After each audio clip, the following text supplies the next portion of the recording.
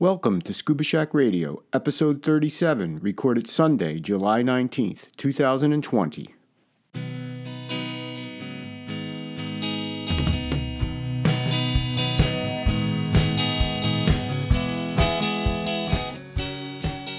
Scuba Shack Radio is a bi-weekly podcast in support of our mission to empower individuals with knowledge, ability, and experience to venture underwater in pursuit of their aspirations and to advocate for ocean health and sustainability.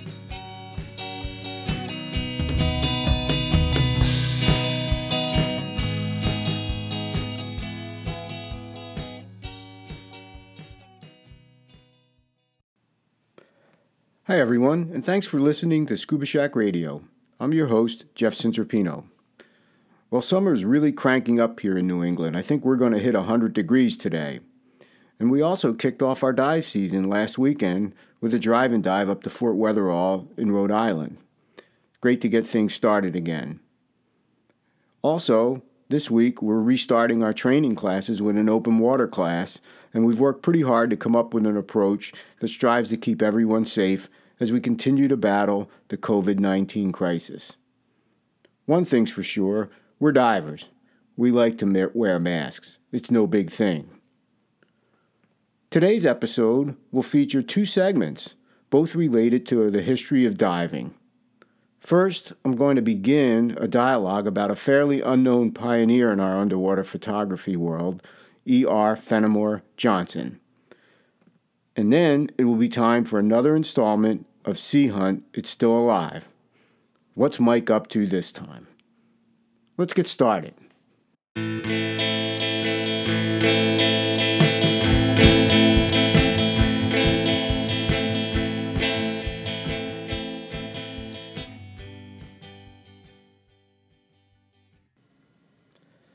Today, I'm going to start a three-part adventure as we go a little deeper into the history of diving.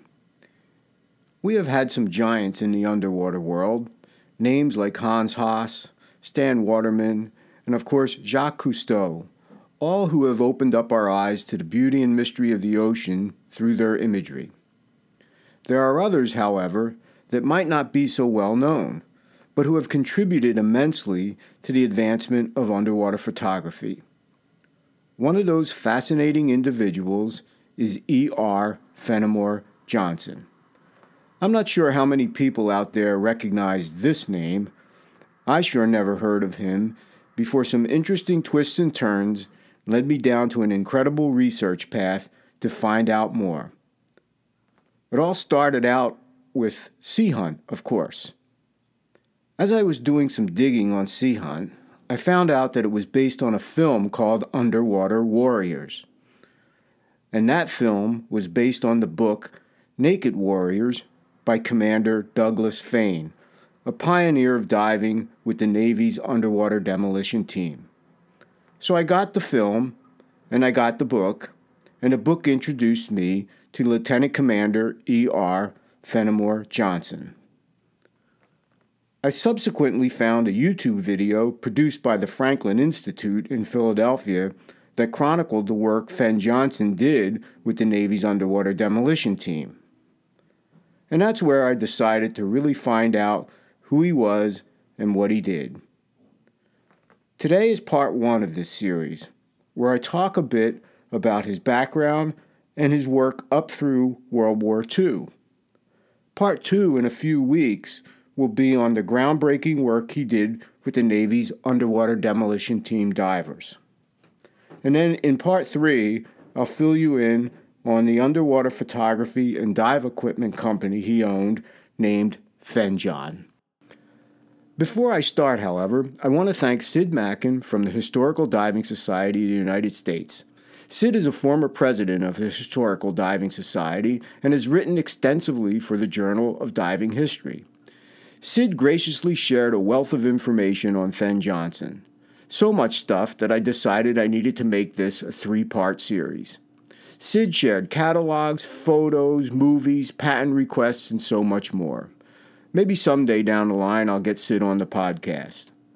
I also want to thank Holly Jo Mengel, former archivist at Drexel University's Academy of Natural Science. Holly worked on cataloging the material that Fen Johnson left for the university. So thanks to both for their help with the research for this podcast. So who was E.R. Fenimore Johnson? Eldridge Reeves Fenimore Johnson was born in 1899. He was the son of Eldridge R. Johnson, who was the founder of the Victor Talking Machine Company in Camden, New Jersey. I will bet that many people would recognize the logo of the little fox terrier with his head looking into the old phonograph. Did you know that that dog's name was Nipper? Well, Fen Johnson, being the heir to this company and part of a wealthy family, I guess afforded him many advantages. Perhaps that's why his self-published autobiography is titled The Taste of the Silver Spoon. According to Sid Mackin, it really was meant to be distributed to his family in close relationships.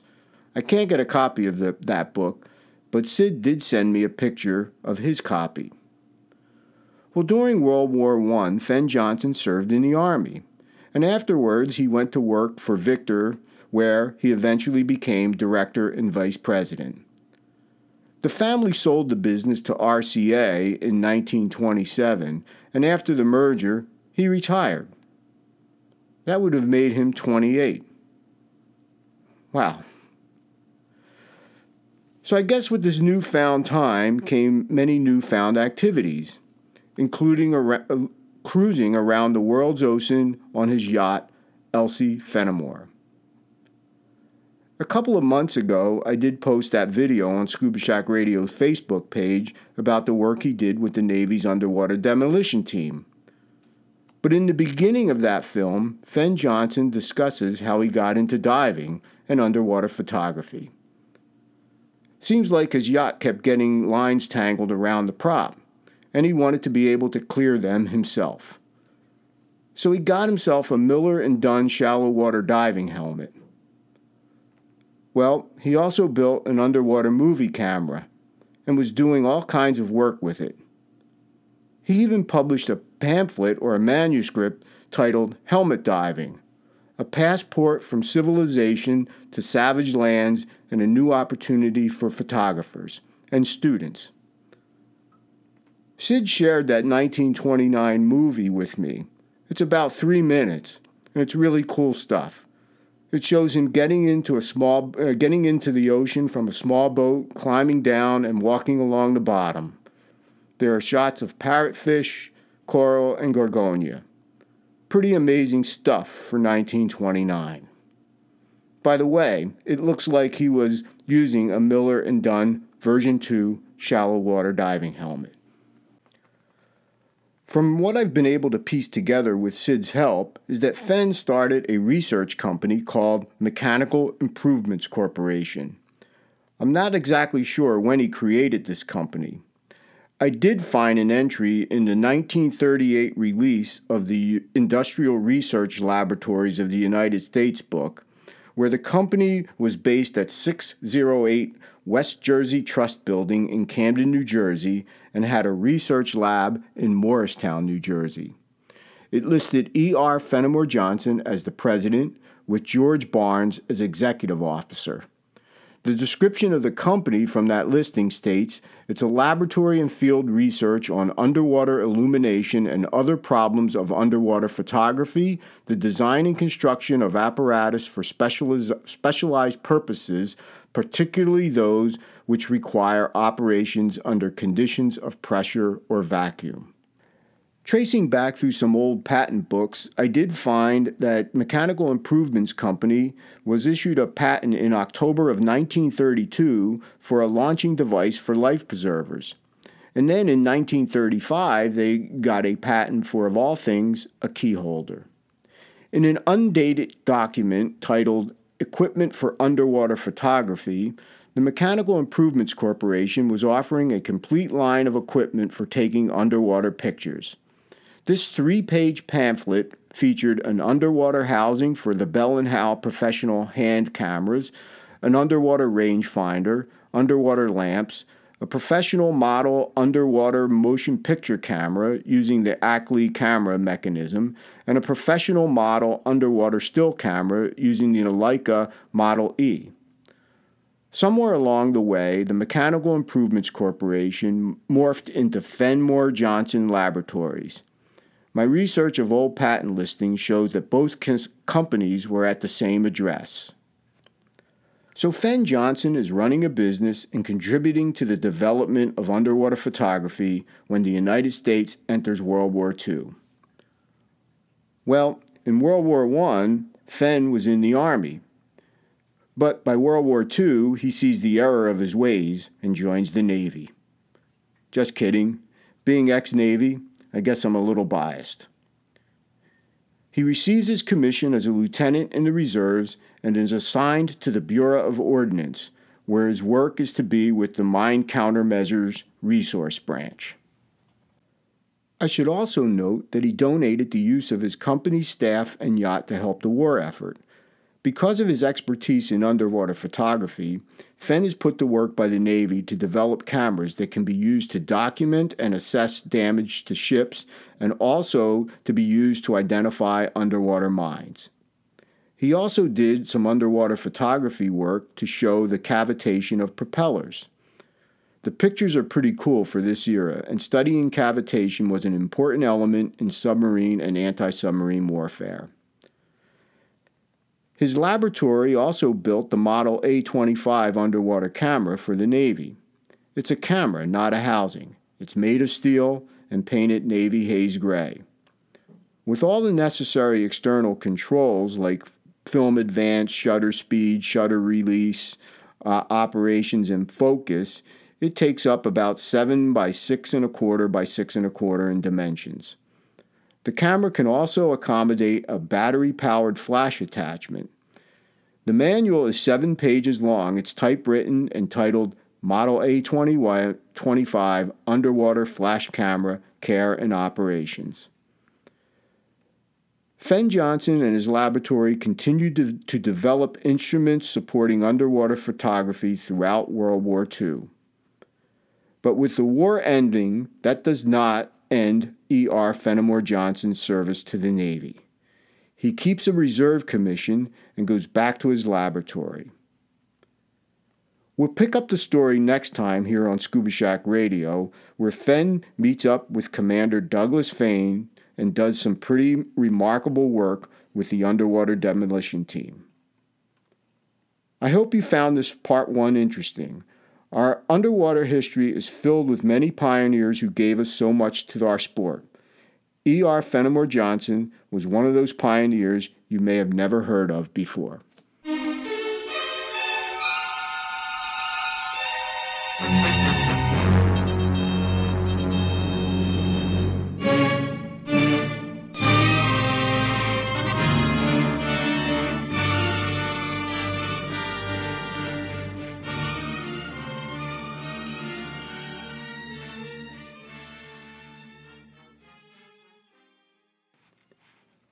Time for another installment of Sea Hunt, It's Still Alive. And today we're going back to April 22nd, 1961. That was Season 4, Episode 16, and it was titled The Defector. So this episode starts out with Mike on vacation in the Bahamas. Somehow he gets tapped to train a guy in skin diving. His student is named Bob Hicks. Well, Bob is not a very good student. He's really struggling underwater. Mike says that Bob takes to water like a fish takes to mountain climbing. So Mike tells Bob that he's not going to teach him anymore, and he should not be diving. Bob is all upset and tells Mike that it's his responsibility if anything happens. Well, the scene shifts to Mike walking along the waterfront in a sport coat and tie. He's a sharp dresser. He gets stopped by a guy sitting in a car. This guy's name is Vincent Morell. Vincent says he'll pay Mike $500 if he teaches Bob how to dive. Says it's because he's his friend, and he gives Mike $100. Now the scene shifts to the restaurant. Mike is ordering lunch when a woman buys him a drink. Her name is Carol Sloan. She also wants Mike to teach Bob Hicks how to dive. Well, between the $500 and Carol's interest, Mike decides to reopen school. So now we're back underwater, and Bob miraculously becomes a good diver. But wait, Mike spots another diver in a wetsuit and hood. He chases him, but he loses him somehow. Back on deck, Carol shows up with a story that Bob is engaged to her kid sister back in the States and that Bob is here visiting Carol. Something smells fishy. Well, in the next scene, Mike is on the beach when he stumbles onto Vincent again. Vincent gives him another $200 and says he wants to know when Bob can dive on his own. When pressed again, Vincent alludes to the interest because of something called Lloyd's of London. Insurance, maybe. Well, we go back underwater for more training, and this time there are 2 peeping Tom divers. Mike again can't catch up with him. He says it's getting weirder and weirder, and it's time for a showdown with Bob and Carol. So they tell Mike that Bob was carrying diamonds for a company in New York in a money belt that he lost while swimming in front of their house. That is why he needed to learn how to dive.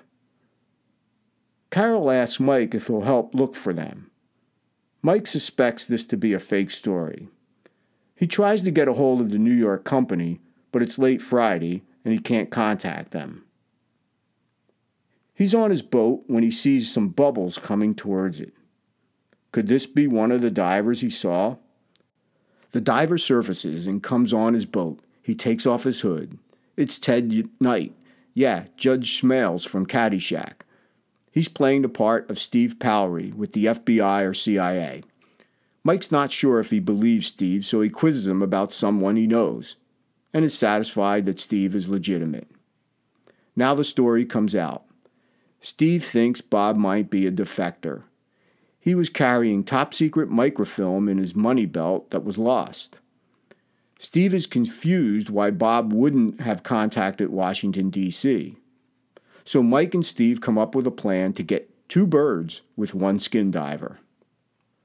First, Mike collects his remaining $200 from Morrell and talks to him about Bob being ready. Well, Mike figures Bob is going to go diving in front of the house, so he waits for him in the water just offshore. Sure enough, Bob goes in and starts searching. Mike goes up to him underwater and brings him to the surface. He tells Bob that he doesn't know how to search and that he has all the equipment below. Bob agrees to let Mike lead. So they tie a line around a rock and start a circular search. Eureka, the money belt. And just as they're picking it up, a spear hits between them. It's Vincent, and he's reloading the spear gun. Mike gets into an underwater fight with Vincent and gets his air hose cut. Well, he has to abandon his gear and head to the surface, and that's leaving Bob at the mercy of Vincent. Mike's only choice is to free dive down and fight Vincent, who has stabbed Bob in the shoulder with his Vulcan dive knife. Mike is boiling mad, and he rips the air hose out of Vincent's mouth and renders him unconscious and takes him to the surface.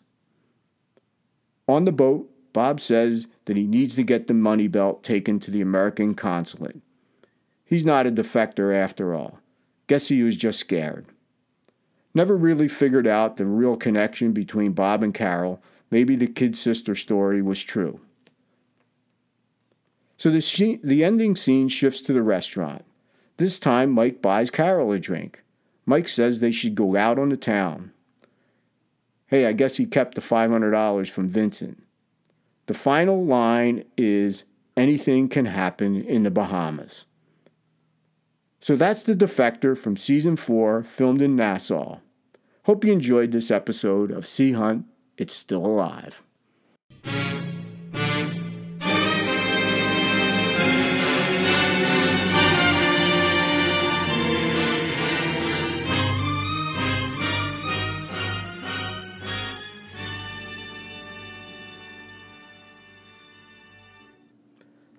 Well, that wraps up today's show. Hope you enjoyed it, and I appreciate you tuning in to Scuba Shack Radio. Please also consider subscribing to Scuba Shack Radio on your favorite podcast application. Also, let your friends know about the show. You can also find us at scubashackradio.com or check out our Facebook page at Scuba Shack Radio. Stay safe, everyone. and I'll be back again in a couple of weeks with more. So long.